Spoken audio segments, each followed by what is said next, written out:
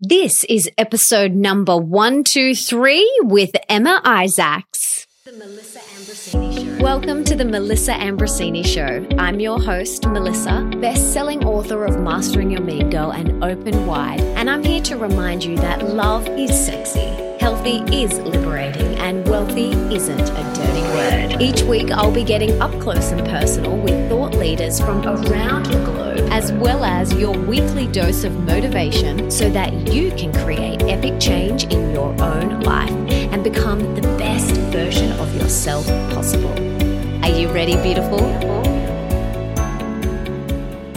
This week's podcast is brought to you by Organifi, which is a superior organic, all-natural, vegan superfood blend, refined and clinically tested and time-proven. Now, as most of you know, I travel a lot, but my health is one of my top priorities and something I'm so passionate about and will never skimp on, which is why when I travel, I carry my little Organifi green juice sachets with me. So no matter where I am in the world, I can always start my day with delicious, alkalizing, nourishing greens, which is great because no matter what happens after that, at least I've started my day loaded with green goodness. And the amazing thing about Organifi is they don't just do greens. They have red juice, golden turmeric blends, clean protein powders, probiotic blends, and so much more. Now, I first tried these yummy greens last year when we were doing service work with the Syrian refugees in Greece because Mike Sherbakov, who has been on this show, whipped out his little green sachets every morning. And a few days in, I asked if I could try one, and I was hooked. Not only is it super delicious, but I felt amazing and was buzzing with energy. And so I have a special offer for you. If you want to get 20% off anything store-wide, all you have to do is head to OrganifiShop.com, and that's spelled ORGANIFI shop.com. Don't worry, I'll link to it in the show notes just in case you're driving, and type MA Tribe at the checkout and you will get 20% off everything in your cart. How epic is that?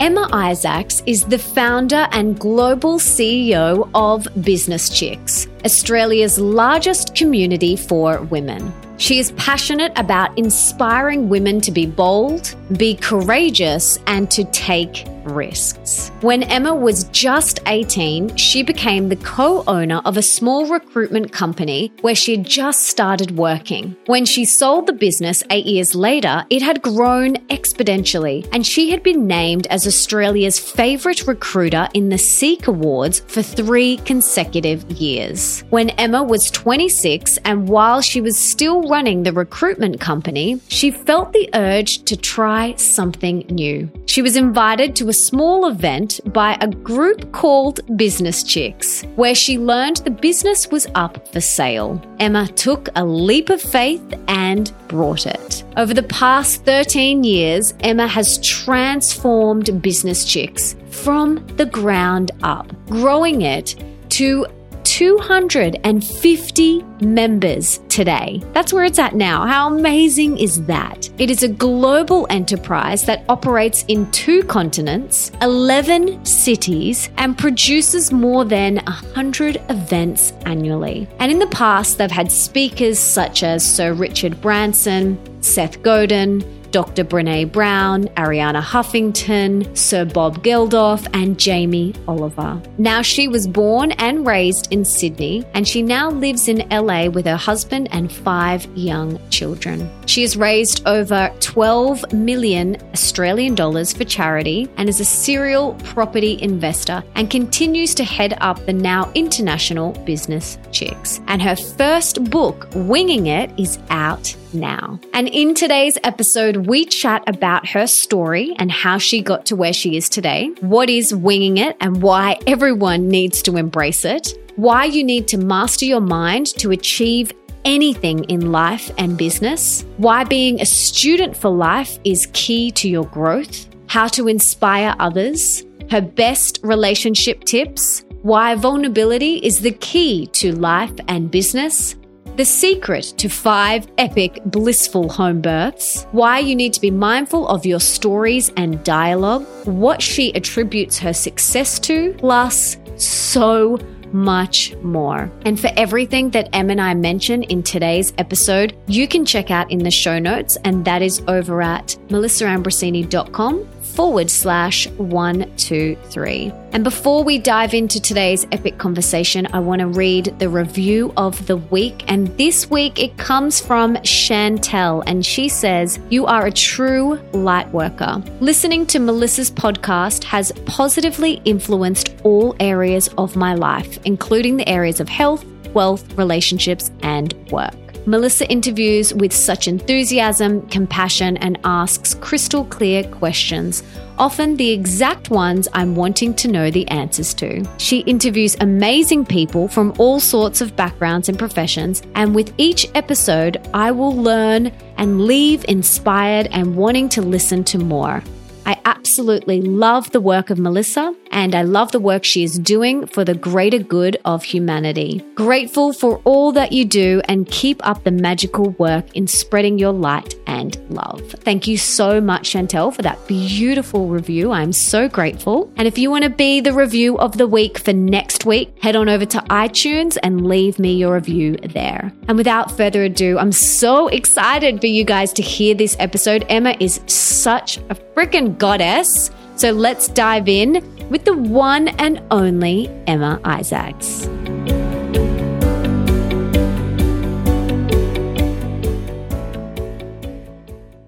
Beautiful Emma, I am so excited to have you on the show today, a fellow Aussie. But before we dive in, can you please tell us what you had for breakfast this morning? I listened to your podcasts and I knew you were going to ask me that. And you know what? Today is actually the day I had pancakes. I had the typical American breakfast of pancakes. I had some blueberries and raspberries, but damn, like if you got me yesterday, I actually did have the kale smoothie, but today it was pancakes. Oh, it's all good. It's all good. As long as they were delicious. They were awesome.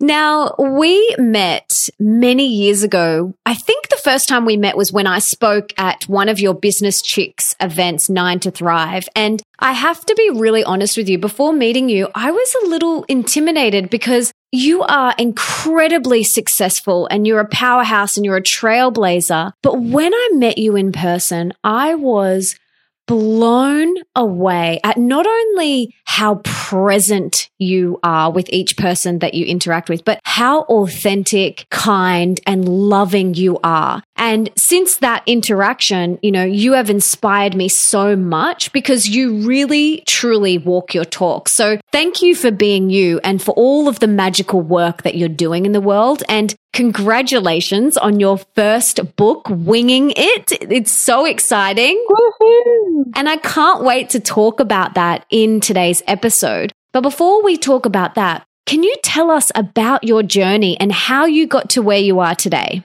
Yeah, and thank you so much for those kind words. That's so sweet of you. I remember meeting you actually, and I was similarly blown away. And I hate the fact that you were intimidated because I'm just the biggest marshmallow really when it comes down to it. And yeah, I mean, that is not a nice feeling that I would ever make anyone feel that way. So happy to have you in my life and so appreciate the opportunity to talk to you today as well. So yeah, for that. So I suppose my story is a little bit uncommon in that I've actually never really worked for anyone else apart from a casual job I had whilst at school. So I suppose you could describe me as like an alpha entrepreneur. I had my first company when I was 18 years old, and I'm about to turn the big 40 next year, which I'm secretly really excited about. I'm feeling very calm about that. But I've been at this business game for, over 20 years now, which is really, really exciting. But yeah, I had a recruitment company to start with and led that business for about, I think 7 years or so. And we did really well. We won a stack of awards and we built a really, really beautiful culture. We got the business to about 30 people and, it was like a family. All my businesses, I treat my, team members like their family, and I was just the mother hen of that company. Even though I was so young at the time, I've always been a bit of a wise soul, I suppose. But yeah, I did that business for 7 years. And then I had this kind of weird epiphany, went backpacking in India as you do, and just kind of got to thinking there must be something more out there for me. And even though this business is my identity and it's all I know and it's all I've ever done, and there was no delineation between me and that business. It was just all the one thing. But a girlfriend invited me along to a Business Chicks event, and I thought, I had been this serial networker, this hardcore networker. I made sure I went to every single industry event. I went to all the industry conferences. I volunteered on boards, and I just was this hardcore networker, but I'd never heard of this group called Business Chicks. And I actually said to her, there's no way I'm going to any event that calls themselves Business Chicks. I'm a proper, I'm a proper businesswoman. That's degrading to women. I'm a feminist. And she said to me, get over yourself and come along to this event. And look, I'm obviously really glad that I did. I walked into that room and I was completely bowled over by what I felt and who I met in that room. And I just remember feeling like, I was embraced by all these beautiful women. They were just, Business Chicks still to this day. I hope that I've been able to continue on that energy. It still feels like, we wrap people up in possibility and we tell them that, they're enough, and we try and create community like we used to have at church or at the synagogue or with sports clubs. So that's kind of what I felt the first time I went to a Business Chicks event. And I remember I was in the worst possible seat in the back of the room, and the people on the stage were like little ants, and I couldn't have cared less. I just loved it that much. And I ran back to my recruitment company and I said to everyone there, everyone become a member now. We've got to get behind this thing. And I think I bought 2 or 3 tables at the next event and turned up to that event. And then that was the day that I heard the business was for sale, and I ended up buying it and got to work on that business. We'll celebrate our 13th year this year, and it's just been a pretty wild ride, really. We continue to grow, we continue to evolve. We've, luckily for us, been profitable since day one. But business for me has been an expression of just life, and similarly to my first business, it's just all the one thing. I don't have this mindset of I work and then I go home and I play. It's just always been the one thing for me. And I can truly say that I'm grateful for the work we're able to do, and I still love it as much, to this day as I did 13 years ago. Beautiful. So what is your philosophy around work-life balance? I don't really subscribe to it in terms of, I really kind of think the magic happens at the extremes. It's not kind of in the middle part that takes up, most of the time. So I feel like when we're not pushing ourselves, outside of the kind of 9 to 5, and, the everyday kind of, I suppose, churn that happens. I don't know, I get more excited when there's big things on the horizon, or when I'm completely in flow with a project and I'm completely working to my strengths. And, I feel like that doesn't have to happen between kind of 9 to 5, and then we have to shut our computer down and go to the beach and watch the sunset. I appreciate all those things more than anyone. I'm deeply sensitive, and, I think I'm a hippie at heart, but, I love to work hard, and I don't have this kind of feeling like when I work hard, it doesn't equal stress to me. I work hard because I love it. And again, that comes back to, I feel very, very grateful that I have the opportunity to do work I love. So I think we've kind of gone perhaps a little bit too far down a work-life balance narrative, which means that if you work hard, you must be stressed and you must work less to be less stressed. That's just never been my experience of life or of business, and I think that's hard for a lot of people to accept, because for a lot of people, work is hard and they want to do less of it. But for me, I love it and it fuels me, and I want to keep doing more of it. And it's the way I serve people, and it's the way I serve community, and it's the way I show up in the world. And it's not something I want to run away from. I truly love it. You can definitely feel that in everything that you do. You can really feel the love, and you can feel the love in your new book, Winging It. So I guess buying Business Chicks all those years ago was a bit of an example of winging it. So can you tell us what winging it is, and what does it mean to you, and how have you winged it? What's your best winging it examples? Oh my God, I do it every day. And you know what's interesting? Before I sent the final manuscript to the publishers, I just thought, I'm going to email kind of 100 friends on a whim. This is the day before I had to submit the work to my gorgeous publishers. And I just said, everyone give me a story of when you've winged it. And, my email inbox was flooded with people saying, oh my God, that's my philosophy of life. It's what I do every day. And, everyone's got their own brand of winging it, right? But for me, it's about doing things before you're ready. It's about not having all the answers. It's about not necessarily having the experience to go forth with something. It's this mindset of, I'm just going to have a try. I'm going to believe in myself. I'm going to back myself enough to know that I can figure it out and I can work it out as we progress. And it's really just about a mindset of anything's possible and you're the only person who's in the way of that. So, yeah, I mean, buying Business Chicks was, I suppose, one example of that. And, my gut and my heart said, you've got to go for this, you've got to do it. And I ran up to the lady at the end of the event and I said, I want to talk to you, I want to buy this business. And that all felt really beautiful and wonderful. And then it was funny that I sort of started to doubting myself with that. So then I started getting consultants to look at the figures and figure out whether it was a right move and whether the business could be profitable. And, it was interesting. Those people came back to me and said, oh, this is not a business. It'll never be successful. You can't make $1 from it, put it to the side. And then when I kind of sat with it and started looking inward and going, that doesn't feel right to me. I actually think I can give this a go. And I checked in with that and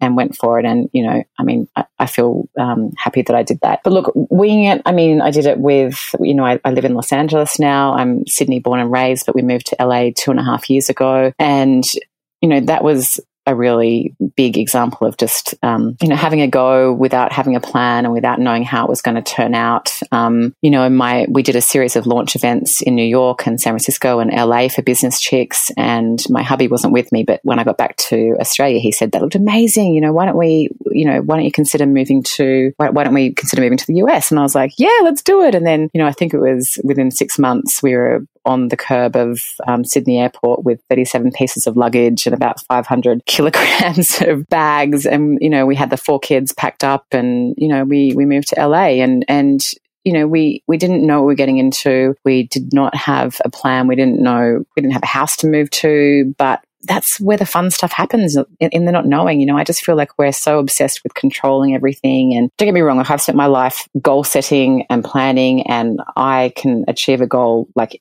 anybody. If I put my head to it and put my mind to it, I can do it. But I just think by controlling so much, sometimes we lose the beauty in just being able to be with whatever else might come up, So that's my version of winging it. And I think it comes through in the book. But like I said, by talking to all of my friends and contacts, I think we're all doing it a lot more than we give ourselves credit for. Absolutely. And it's one of those things, the more you do it, the better you kind of get at it. You feel the fear and you just do it and you're like, what's the worst thing that could happen? That's, I ask myself that. I'm like, what's the worst that could happen? I'm just going to dive in and see what happens. And I love in the book, you say the most important piece of work that we need to do is the work on our mindset, which is exactly what my first book, Mastering Your Inner Mean Girl, is all about. It's about mastering that negative fear-based voice inside our head, the one that says we can't do it or we can't afford it or we're not good enough or smart enough or who do we think we are. So has that always been something at the forefront of your mind, or has mastering your mind been something that you've learned during this journey, or was it something that you grew up with? I think the work of working on how we see the world and how we view ourselves is a lifelong thing. It's not something you just sort of wake up one morning and go, great, I'm free of self-doubt, like I'm 100% confident, because I don't wake up like that.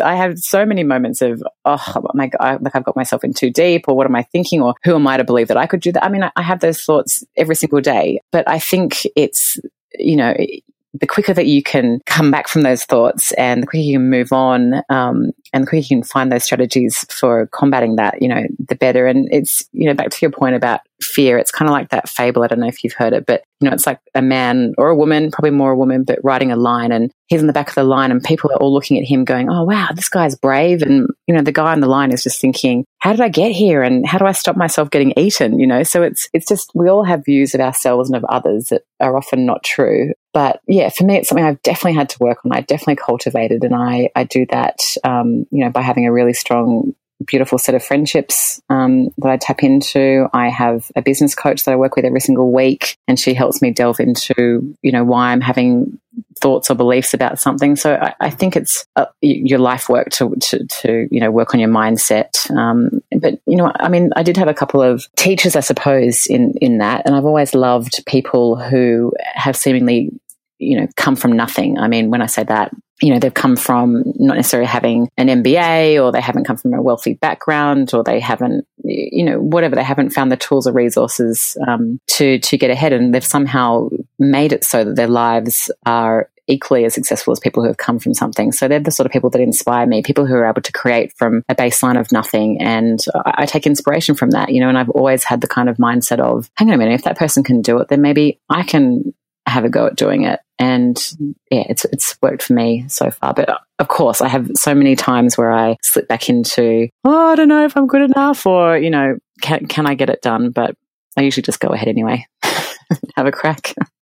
Yeah, I love that. I love it. We've got to feel the fear and do it anyway. And I'm a big believer as well that, we're a student for life. And I believe that we're here on earth to grow and evolve. And the only thing that we can take with us when we leave, because we can't take our possessions or anything like that, we can only take the evolution of our soul. And I often say that I'm in Earth School or Life University, and I'm forever learning, and I want to be, and I'm always will be. But I do see some people that finish high school and then never pick up another book, and they don't have that mindset of growth and evolution and being the best version of themselves. Everyone listening to this show probably has that mindset, but what can we do if, there's someone in our life that we can see isn't open wide to the learning and the growing? I've seen relationships drift apart because of that. So what can we do if that's our reality right now? I will say, I very much subscribe to the fact that we are the only ones who can make ourselves happy, right? I don't know if you've been in relationships in the past where a partner hasn't been as happy or as positive as you are. I certainly have. And, we can guide and we can lead, and we can, even coerce and try to influence people to have a growth mindset or to want to learn as much as we do. But ultimately, every single person is responsible for themselves. And, I believe, like you, that there's so much to be gained from being a student of life and going to life's university. But if someone's not ready for that and doesn't want to participate, we can do what we can, but that's ultimately their journey. But I don't know, if someone's open to the, I would just say you're never ever going to regret, taking that course or going to that event or, going on an experience that is going to take you out of your comfort zone. I think all of your listeners are already subscribing to that already, but I just don't think you'll ever regret having learning opportunities and, pushing yourself out. I think we all need to do more of that for sure.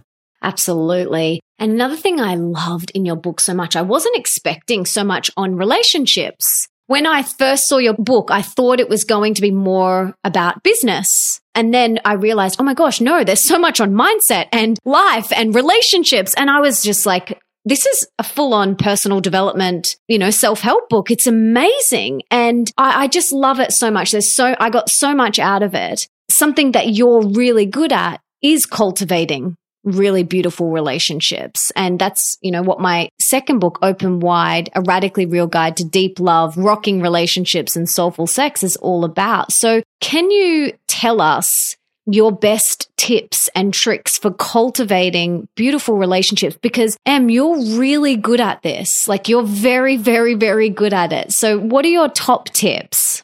There's probably a whole other book in this, and I hope to be able to write it one day. But I think it's what you said in your beautiful and generous introduction. It's about being very, very present with people. It's about caring deeply about others. What I said, because I'm in the world of kind of networking, and we do about 100 live events a year, I've kind of watched how this plays out with so many people. And you know what it's like? You'll be sitting at an event talking to someone, and they're looking over your shoulder to be looking for the person who's more interesting or who's walking in the room.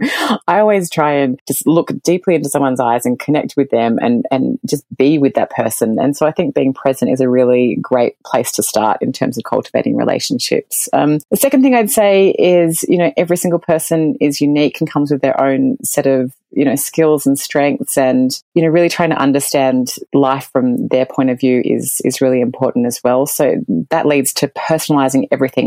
My team think I'm absolutely nuts, but I'll give you an example. Yesterday, we launched a knowledge tour in LA that we're going to be running for our entrepreneur group within Business Chicks called Power Players. And we have about 100 members in Power Players. And I sent every single one of them an individualized invitation to this course we're doing in LA. And my colleagues are like, that's going to take you half a day. And I'm like, well, you know what? I think it's worth me doing that because I get to connect with people. I get to, that's a gift for me to be able to do that. And I don't mind spending my time doing that. I think I think we just don't give enough investment into our relationships. At the end of the year, I have been known to write over 1,000 Christmas cards to people. And it's not like, Dear Mel, Happy Christmas, Love, M. It's like, I will tell you what you've taught me that year, and I will think about what's coming up in the next year for you, and I will remember, your husband's name, and I will remember your dog's name. And, that it's just really, really important to me. And I think that's how we've been able to build Business Chicks into where it is, because we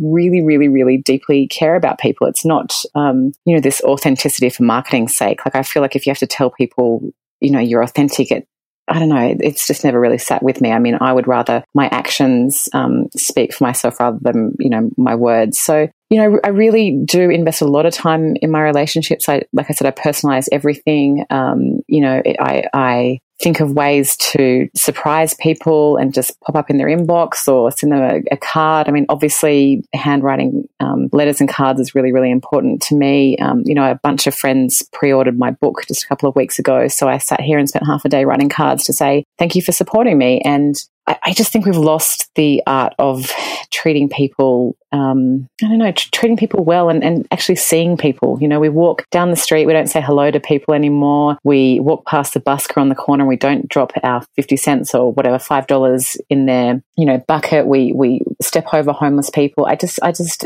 feel really deeply that we need to get back to connecting with people. And connecting is not liking an Instagram post. It's not being a friend on Facebook. It's about eyeballing someone or writing to them or even emailing them and saying, I see you. And that's just been always my philosophy on building relationships. I mean, you talked about, I don't know if you want to go into my marriage, and that's kind of deep and fiercely private, but we, my husband and I have been married for 10 years now, and it's like better than it was 10 years ago when, we were obviously in lust and it was all very, very exciting. And I think marriage is just the thing where two people just commit to kind of showing up every day. And that is really hard work. It's not glamorous, and it's not sexy, and it's not fun. It takes a lot of guts to kind of sit with your stuff and sit with your background and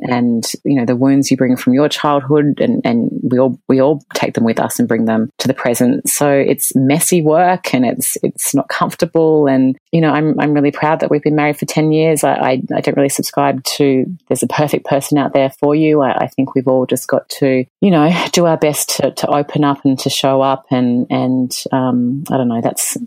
I suppose it's working. I don't know. You got to ask my husband. Well, he sounds like he's very supportive. And I think that's another thing that's really important is, surrounding yourself with people who are supportive of your journey and your goals. It's very, very important. And another thing that I love that you said in the book is that, and I got this from one of my best friends who passed away about 3 years ago. And she used to make every single person in the room feel like they were the most important person on the planet. And I love that that's something that you really work on as well. And I feel that. And that's how I felt when I first met you in that room in Sydney. You made me feel like, and I'm getting emotional, like even just saying it, you made me feel like I was the most important person on the planet. And we are so distracted with social media and things like that now. And it's something that I really am conscious of and mindful of, that whoever is standing in front of me, that I am so present with them, that I'm there. Like, you will never, ever see my phone on the table at a dinner party. If I'm with people, my phone is nowhere in sight, especially like if I'm having a catch up with someone, it is not in sight, and it's always on silent because we're constantly being distracted by our device, and that's pulling us out of the present moment. And I totally wholeheartedly agree with you that we need to make more of a conscious effort with our relationships, because there's that saying, the grass is greener where you water it. And if you want your relationships to grow and thrive and flourish, then we've got to water them. And especially with our husbands, they're our biggest mirrors. And it's not all rainbows and butterflies and unicorns. Like my husband and I are constantly working on ourselves and working on our relationship because we want to be the best version of ourselves and we want to show up as best we can for each other. So I love that, you've really shared a lot about relationships in the book, both your personal relationships, but also business relationships and networking. And you've given us some great tips, which is just so awesome. So thank you so much. And I know you're a massive fan like me of Brené Brown. And in your book, you talk about the common traits among successful people. And that is that they aren't afraid to be vulnerable with each other. And, I see that in you, in your posts, and you're very vulnerable and you're very honest. How has this served your life and your business?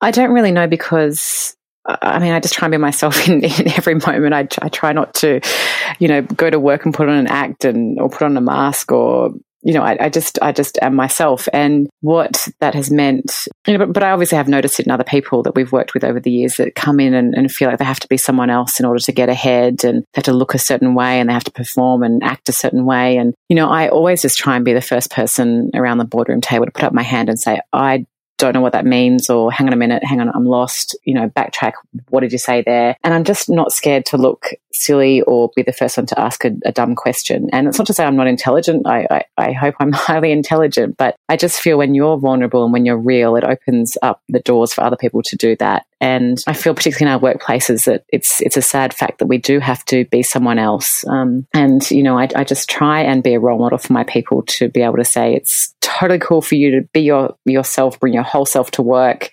And, we're going to allow you to do that here. The vulnerability thing, I completely get Brené's work, and I've always loved all her books and all her talks, obviously. And I just love that when I got really clear that it's actually a strength to be vulnerable, then I just decided to really, really dial that up. And it does take some, getting comfortable with, it's not always a comfortable feeling to admit when you don't know something or admit that you've made a mistake. I'm always the first person to go, oh shit, sorry, that was me. Sorry, everyone. And again, by you doing that, it gives permission for others to be able to say, oh, okay, yeah, I messed up too. And it actually is, we've been able to create a really beautiful culture at Business Chicks because of that sort of philosophy. And it's funny when people show up in the business and they're not used to talking like that or acting like that. It really, really stands out. But it's something that I'd love to see more happening in the business landscape and the political landscape, with our leaders being able to admit their flaws and their mistakes. But if I can do my little bit, then I hope that's a contribution for sure. Yes, and vulnerability makes people lean in. It connects us, and it really bonds us, and takes our relationship from this surface level, hey, how are you? Yeah, good. You good? Yeah, busy. Yeah, busy. Like boring. Boring. Like, I want to know, how are you really? Like, how's your soul? Like, what's going on for you? How can I support you? What's going on in your world right now? Like, one of the questions I ask my friends is, how's your heart? How's your heart today? I don't say, how are you? Like, I want to know how you are. Like, how's your soul? And by just changing that dialogue and being vulnerable, we open the floodgates for a deeper, intimate, more fulfilling connection, I think, anyway. Yeah, 100% agree. And I feel like with you were very vulnerable in this book, and you shared so many really, personal stories about your daughter and things like that. But I also loved, about a year ago, maybe it was longer, I can't remember. I don't know how I stumbled across your birth images. I don't know where I found it. I think maybe because you might have had the same midwife or doula as my friend Peter Kelly. I think we had the same birth photographer and doula, gorgeous Jerusha. Yeah. Yes. And so for some reason, I stumbled across your images, and I just was obsessed. My jaw was on the floor. I was like, holy moly, because I'd only seen you in this business light, and then I'd seen you in this. No, naked. But just seeing you as this powerful goddess, feminine, like, you just looked, first of all, so beautiful and so powerful. And then I think I stumbled across a few of your children's birth images. Maybe there might have been 2 or 3. And I was just like, I fell so in love with you because I was like, wow, that is such a beautiful thing to share. Such a beautiful thing. And I love in the book that you talk about not subscribing to other people's stories. And I think when you fall pregnant, a lot of people want to projectile vomit their stories down your throat. And I love that you didn't do that. But how has winging it played out in birthing and parenting for you? Like, that's just life's biggest lesson in winging it, isn't it? I mean, far out. So the birth thing, I mean, if I could give birth every single day of my life, I honestly would. Oh, wow. Because you've got 5 children now. Do you want more? Yeah. Yeah. I would. I mean, I've got names for my 6th and 7th baby, but I don't think I'm going to be allowed to have them. My husband says, absolutely not. No way. There's no more, nada, zero. We're just not doing it. But it's up to me. So we'll see. I love birth. I mean, I'm lucky that I do pregnancy pretty well. I get a bit of morning sickness, but nothing like what a lot of my friends have had. And I just keep going as if I'm not pregnant. I just keep working and, running and wearing high heels and the whole thing. So it just, not that I don't notice it. I mean, it's a beautiful, hibernation at times and I'm super connected with all my bubs, but, yeah, I love being pregnant, and I've discovered that I love giving birth. And, I grew up in a family. I'm the eldest of 3, and my mum had really, really, she calls them traumatic birth experiences with all 3 of us. You know, my sister and I were big bubs, and, she had to have 100,000 million stitches. It's a slight exaggeration, but then my brother was an emergency cesarean. So I grew up being so fearful of childbirth. I mean, to the point actually thinking, I'm not going to have children because I'm just that scared of it. And, it was just not going to be part of my future. And then I met Rowan, my husband, and we fell pregnant, almost immediately, again, with, no plan. It just kind of happened. And, then I worked out that, okay, I'm going to have to get this baby out somehow. And I'm a very, very competitive person. And so I thought, okay, how can I get my head right? How can I have the best birth possible? And so I educated myself. I started going to all these courses like Calm Birth and these beautiful birthing courses in Sydney, New South Wales, called Birthing Rights, and started to read and watch birth videos and the whole thing, and just decided that I think I can have a natural birth and I think I can do it at home. And that led me to discovering the beautiful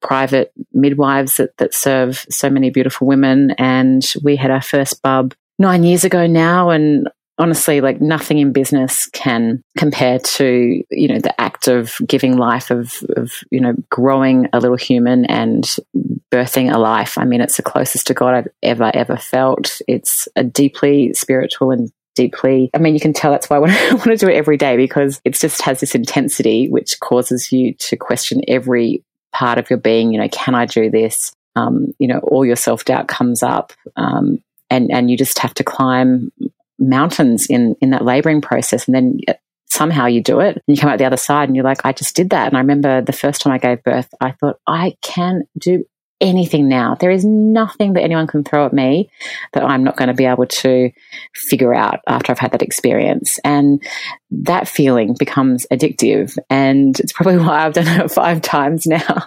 And, all my births have been absolutely extraordinary. My 4th was very, very, very, very challenging. He was 4.9 kilograms or 10 pounds. Like, it's a huge, huge, huge bubba. My husband says he came out in his school uniform. Like, he was just this massive tank of a little man. And, I did have to work really hard that night to get him out. And he came out and he was unresponsive. He was blue, and his heart rate was, he was not well when he came out. And, of course, people don't understand home birth. And I think the midwife just arrives with a towel and sits back and goes, good luck with this. It's not the case at all. The midwife is there to make sure the mother is safe and the baby is safe, and will do anything to make sure that that outcome happens. So, of course, she was able to resuscitate him with oxygen and, of course, suction him. And he picked up really quickly, but it was a very, very long 40 seconds, obviously. But, after that experience, I just, again, had that same feeling of I can do anything. And, I steal that quote from Brene Brown, and I tell my daughters, I have 4 daughters and 1 son, and I just say, baby girl, we can do hard things. And it's something I said to myself in that labor, probably 400 times that night, but I did it. And, he's a beautiful 3-year-old boy now. And, let me do it 2 more times at least.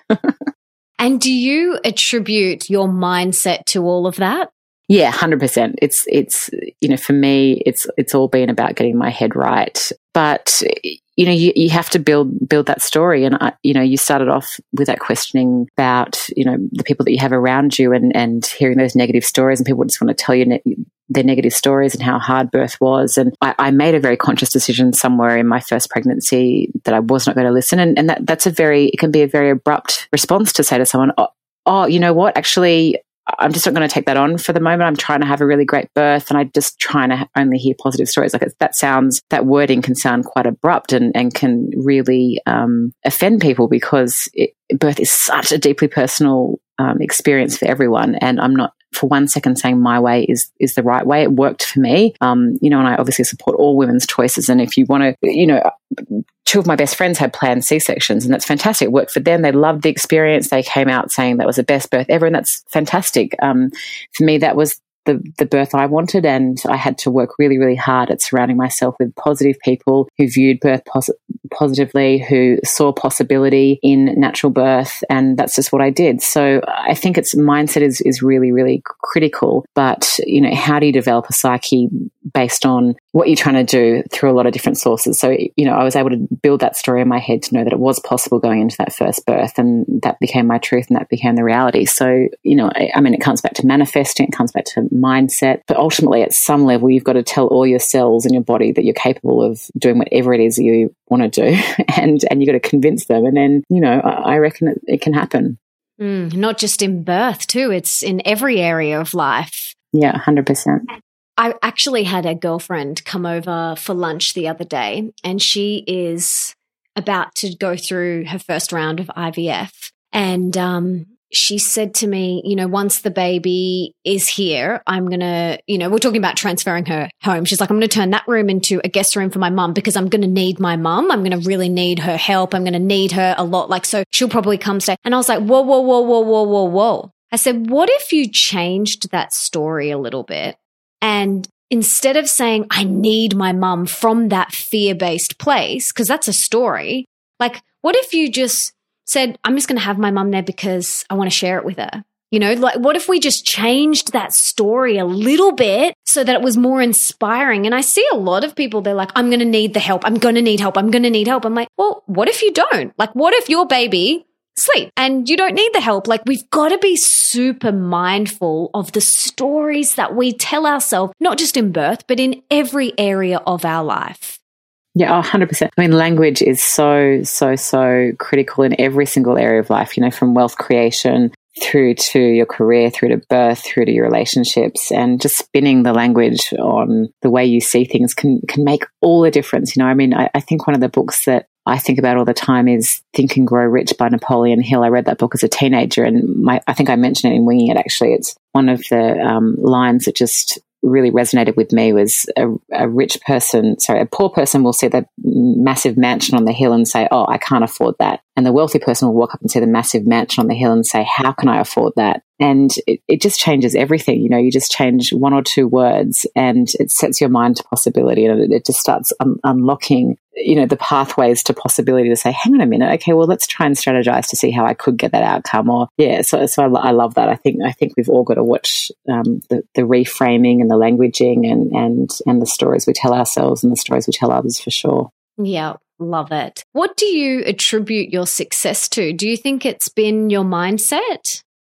I think more than anything, it's about being kind to other people. I think that's really something I try and do everywhere I go. Mindset is one part of it, but I think that we need to bring more kindness back to ourselves. I always try and like I am very competitive. I'm really ambitious. I'm really, really driven. I, don't like to lose anything. And it's mostly competing against myself, but I just that's the way I'm wired. But, so mindset plays a huge thing, but I think we have to look at our relationships and the way we show up with other people. And I just, and ourselves. And I try and be kind always and just relax into whatever situation I'm in and, just know it's there for a reason. So I'm very, I'm very chilled. I think that helps as well. I can manage my stress well. I don't sweat the small stuff. I think, you alluded to it. In the book, I talk about it more, but we went through cancer with my 4-year-old daughter, my eldest daughter. And I think that experience really can shape who you are as a person. And it just made me think, no challenge that I have in business is insurmountable after going through that, birthing my bubba and having him be so huge and get stuck and come out blue, like nothing can compare to that. So and I'm not saying you have to have had adversity to appreciate life, but I was calm and chilled before then, but now I'm kind of next level chilled. People always say, "Why are you so calm? You should be panicking." I'm like, nothing's going to faze me. Every single problem has an answer, and in our business, we're about community building and we're about supporting women, and it's not putting rockets on the moon. So we can solve any problem in front of us. And so I think if I've had any success, it's due to me being really, really relaxed and being kind to people and working on how I view the world and my mindset. You are such an inspiration. I'd love to hear now, what is one thing that's bringing you the most joy in your life? To compartmentalize a little bit, I just love in my work, I love working with smart people. That really inspires me and brings me a whole heap of joy. And right now in my personal life, my little Bubba is just turned 10 months and she's just the cutest little cherub. She just got her 3rd tooth and she's all toothy. And I know I've got this sense of this could be my last child. So I'm kind of savoring every single moment, and she's starting to pull herself up on things. And what I love most about her is the way the other 4 kids just mother her. And we all end up in our bed in the morning, and the 3-year-old Ryder calls her, the baby's name is Piper, but he calls Piper my little coconut. Every morning he's like, "Good morning, my little coconut." And I don't know, there's just I love family life. I love being with my family and being with my children a lot. And when you said to me at the start, when we're talking about birth, you saw me as a mother. That's who I am. I mean, I've only ever been an entrepreneur as a really strong identity, and now being a mother is my strongest identity. And it doesn't need to, I probably spend really, equal amounts of time being a business person and being a mother. But I see myself as a mother first and foremost. And it's taken a long time for me to kind of admit that and, feel proud of it. But yeah, so that's bringing me a lot of joy, my little coconut. So cute. Oh gosh. I love the photos that you posted. Very, very, very cute. Thanks. So what is one thing that you're working on or would like to improve within yourself at the moment? Is there anything that's, right at the forefront of your mind? Yeah, I'm not a patient person. I want everything to happen now, and that can kind of cause a lot of crisis management wherever I go. So even though I'm super calm, I'm not patient. So I don't really do. It's awful, but if people can't, work as quickly as me or can't, I get quite frustrated. So I really do have to work on being patient. And I think I talk about it in the book quite a bit. I'm really quite obsessed with this whole notion of strengths, and we do a lot of strengths training in our business. And so, I can tell you what each of the people's top 5 strengths are, and pretty much any single people problem we have circles back to this notion of that's because we've got them doing a job that they're not strong in. So I get obsessed with working to my strengths, and that's when I'm most happy. And I really try and make sure our people are working in their strengths as well. But yeah, patience is something that I am really trying to work on. And, Yeah, I mean, I suppose the way I've combated that in my career is by putting people around me who are better at stuff that I'm not good at and are, can complement my skill set, and that's always really, really worked for me. But yeah, right now I'm really focusing on being patient. Are you patient? I have definitely gotten better at it. But it's something that I've been very mindful of as well. But I've gotten a lot better at it the more I've started meditating, because I feel like I'm more present and I'm more in the moment. It's when I'm not being present and I'm in my head that I'm impatient and I'm rushing and I'm like, what's next? And I've got to do this and I've got to do that. But the more I meditate and I take that meditation into my daily life, then I kind of move through my day really present and mindful, and then I'm a lot more patient. So if I miss a meditation, I find my patience kind of goes a little bit and I'll be a bit more snappy. I think meditation's really, really been supportive for me on working on that.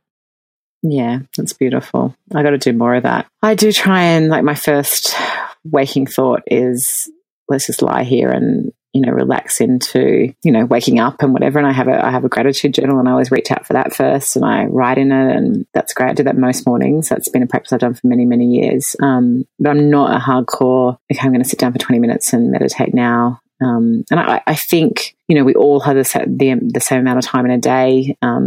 But, pre-kids, I thought I was completely infallible and could work 24 hours a day and could get it all done. And I think kids really do bring you into the present, and they really do kind of slow you down and force you to go, whoa, hang on a minute. Their needs are such right now that I just need to sit on the floor and, read this book or play the blocks, and it's like totally foreign territory to me. But yeah, I agree that the slower you go, I feel like the higher your performance, and that's something that I try and bring consciousness to all the time. Yeah, and even doing the blocks or the Lego and using that as a meditation, being super present and being mindful with them, and that's definitely, because do I really want to play Lego? Not really, but I'm going to use. I tell you, parenting hack, if you choose to go down that path, is coloring in. Like, that is amazing. I don't want to do Lego. I'm great at doing stories, and I'm great at having the long chats and the cuddles and all that sort of stuff. I hate the park. I hate Lego. But coloring in is so cool. I mean, you just sit there and you can, be in your own little world. You can still have the chat, and, just there's a little parenting hack for you. Just try that. Yeah, it's such a good idea. And especially with all those beautiful mindfulness coloring in books now. Like, I have a 12-year-old stepson, but he's obsessed with Lego. So it's a lot of Lego. And I'm like, all right, let's do another Star Wars Lego together. Right, I know. Bless, so cute. I'd love to hear, what is your morning routine? Do you have one? And if so, like, how does that unfold for you? Yeah. I mean, like, it's definitely ebbed and flowed over the years, and I'm still nursing my bubba. So, she usually kind of wakes us up. But if I beat her to that, I'm always like journaling, only honestly for like 5 minutes a day. But yeah, I mean, it's the day kind of starts with feeding her, and then one by one the kids start to trickle in, and we have snuggles in the big bed, and that's kind of the way it starts. So, it's funny here in America, school starts really early at 8 a.m. and trying to get, like, my 4 big kids go to school. So their ages 3 till 9. Trying to get 4 kids out the door by 7:30 is quite a lesson in, I mean, you should see our house. It's like I'm honestly like an octopus in that kitchen, and just getting it done. Yes. So mornings aren't necessarily my favorite time, when the door shuts and they all leave. I kind of feel like I've, I don't know, run a marathon and it's only 7:30. But, the times when we don't have kids, I do try and take it slow. But yeah, I mean, right now, this is my life. This is where it's at. And, I've learned to, I suppose, condense my relaxation or like self-care time, like where before perhaps I needed like an hour-long walk on the beach or a hour-long hike, I can literally get that by walking around the block, and I'll feel just as good when I come through the gate. I just have learned that, I don't have the expansiveness of time that I used to have. And that's totally fine. Not always going to be that way, but right now that's life, and that's the phase we're in. Yeah, absolutely. Now, let's pretend you have a magic wand and you could put one book in the school curriculum of every single high school around the world. Now, besides Winging It. Yeah. Or Your Two. Yes. Let's presume they're all in there because they all need to be. If you could pick one book, what would it be? Okay, so I'm going to come from the lens of girls, or let's pretend it's an all-girls school. Sorry to all your beautiful male listeners. Look, I think what's coming to mind for me right now, I don't know if you've heard of a brilliant woman. She's an American lady. She's actually a dear friend of mine as well. Her name's Dr. Lois Frankel, and she wrote a number of books which, we kind of call her the original Sheryl Sandberg. She was leaning in before it was a thing, and her book, which I don't know how many million, I think it's in the millions of copies it's sold, but it's called Nice Girls Don't Get the Corner Office. And it really is teaching women how to hold themselves, how to conduct themselves, how to show up, not only in the workplace. I mean, it's like 99% in the workplace, but I just think every single girl should read that book. It's stuff like, and I see it because I work in LA and I have the office in LA, and I do dial into the Australian team meeting once a week, and so I can see the whole business, around this big room that we have. And, there are some women in the company that don't put themselves forward, and they don't kind of come into the table. It's literally like leaning in, and they don't involve themselves in the conversation, or they have this kind of bitchy resting face, or and all these sort of tools that women need, like even just how to, she teaches us things like sit next to the most powerful person in the room, because just by association you'll become more powerful. Be the first person to ask questions, because by the time it comes, how you go around a circle and say, okay, do you have a question? And by the time it gets to you and you're the eighth person, there's no more intelligent questions to ask, so you look a bit stupid. Like, be the first person to shoot your hand up in the air and say, and ask a question. It doesn't even matter what the question is, you just instantly look more powerful by doing so. So, I mean, this is page after page after page of these tips and tricks of how we can increase power in, not only women, but start that power in girls. And she talks about financial literacy and building wealth and not sticking our heads in the sand when it comes to money. And that's something that I'm very, very, very passionate about. And I just think that book, if it was placed in the hands of, young girls, students, would make such a difference by the time they come out of their schooling and into the workforce. I think it could make such a difference. And we'll link to that in the show notes, as well as Wing It, so anyone can go and grab that. But I've not read it, so I'm really excited to. Oh, you got to. I'll send you a copy. Oh, I'd love to read it. Thank you. Okay, I've got 3 little rapid fire questions for you.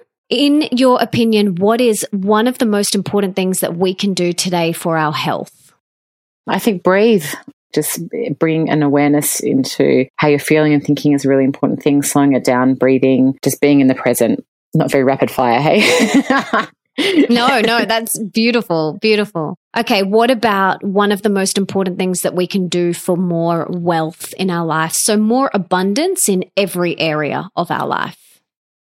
I think believing we can. I think believing we're worthy. I think taking the first step, whatever that is, I think getting into action is absolutely critical if you're talking about wealth or abundance. Just, believe you can, and then actually do something. It's not enough just to kind of sit here and go, yeah, I believe I should make more money or whatever. Like, take that first step. Doesn't matter how old you are. Doesn't matter how broke you are. Doesn't matter, what you've got on your credit cards. Just start somewhere. Pay $10 off. Just move the game forward. Put one foot in front of the other and start somewhere. Yeah, I love that. Those little things each day, taking inspired action every single day. Like you said, one step is better than nothing. Mm-hmm. Okay, and the last one is, what is one thing that we can do for more love in our life? Love others and give out love. Giving and serving is the way to get more love. If I'm feeling down, I'll try and do something nice for someone. If I see a friend going through depression, I encourage them to serve others. Like, the more that we love, it's the more love we get back. It's like just a universal law that never fails. Yeah, amen. I love that. Now, is there anything else that you want to share, or anything that I didn't ask you about, or any parting words of wisdom? I feel like we could go on and on. I feel like we have covered, I feel like we have gone from you seeing my birth photos and seeing me naked. We've talked about cancer. We talked about winging it. Oh my God. No, I feel we covered so much territory, and I just really appreciate the opportunity to be able to, share with your beautiful community and with you. I feel really, really grateful for that. So thank you. Oh, thank you so much. I mean, there were so many other questions that I wanted to chat to you about. Even like in your book, I loved your time-saving hacks. They're epic, but everyone is just going to have to go and get your book. Yeah. Yeah, they were amazing. Like, I was like, yes, time-saving hacks. I love these. Thanks, Em. So I really appreciate that. We'll link to your book in the show notes so everyone can go and get it. It is out now. But before we go, I just wanted to acknowledge you and say thank you so much for not only taking the time for this interview with me today, but for all the work that you do and for the leader that you are. You are such an inspiration to so many people, and you really do walk your talk, and you're such a big-hearted person, and I love that about you so much, and I'm so grateful to know you and to have met you in person and to have read your book, and just so grateful that you're out there shining your big, beautiful light. So thank you so much. Oh, thank you, Mel. It's beautiful. Really appreciate it. You're the best. What an angel. My goodness. I feel so inspired and grateful for all of her words of wisdom on life and business. I personally got so much out of today's episode. And if you did too, please subscribe and leave me a review in iTunes or on your podcast app, because that means that we can inspire even more people together. And don't forget to tell me on social media, either on Twitter, Instagram, or Facebook, who you would like me to have on the show. And for everything that Em and I mentioned in today's episode, you can check out in the show notes, and that is over at melissaambrosini.com/123. And you can also listen to all my other episodes there too. And I also wanted to remind you that if you haven't got my latest book, Open Wide, A Radically Real Guide to Deep Love, Rocking Relationships and Soulful Sex yet, all you have to do is head to melissaambrosini.com/open wide to get your hands on a copy right now. And if you also head there, you can get access to my free Open Wide video masterclass that Nick and I created just for you. And it's free. So make sure you go and check it out. And if you want to be the review of the week for next week, make sure you head on over to iTunes and leave me a 5-star review. And before I go, I just wanted to say thank you so much for being here. I love doing this show for you so much. It is like one of the highlights of my week. And I just want to honor you. Thank you for wanting to be the best version of yourself and for showing up today for you. You seriously rock. I hope you know that. Now, if there's someone in your life that you can think of that would really benefit from this episode, please share it with them right now. Take a screenshot, share it on your social media, email it to them, text it to them. Do whatever you have got to do to get this in their ears. And until next time, my darlings, don't forget that love is sexy, healthy is liberating, and wealthy isn't a dirty word.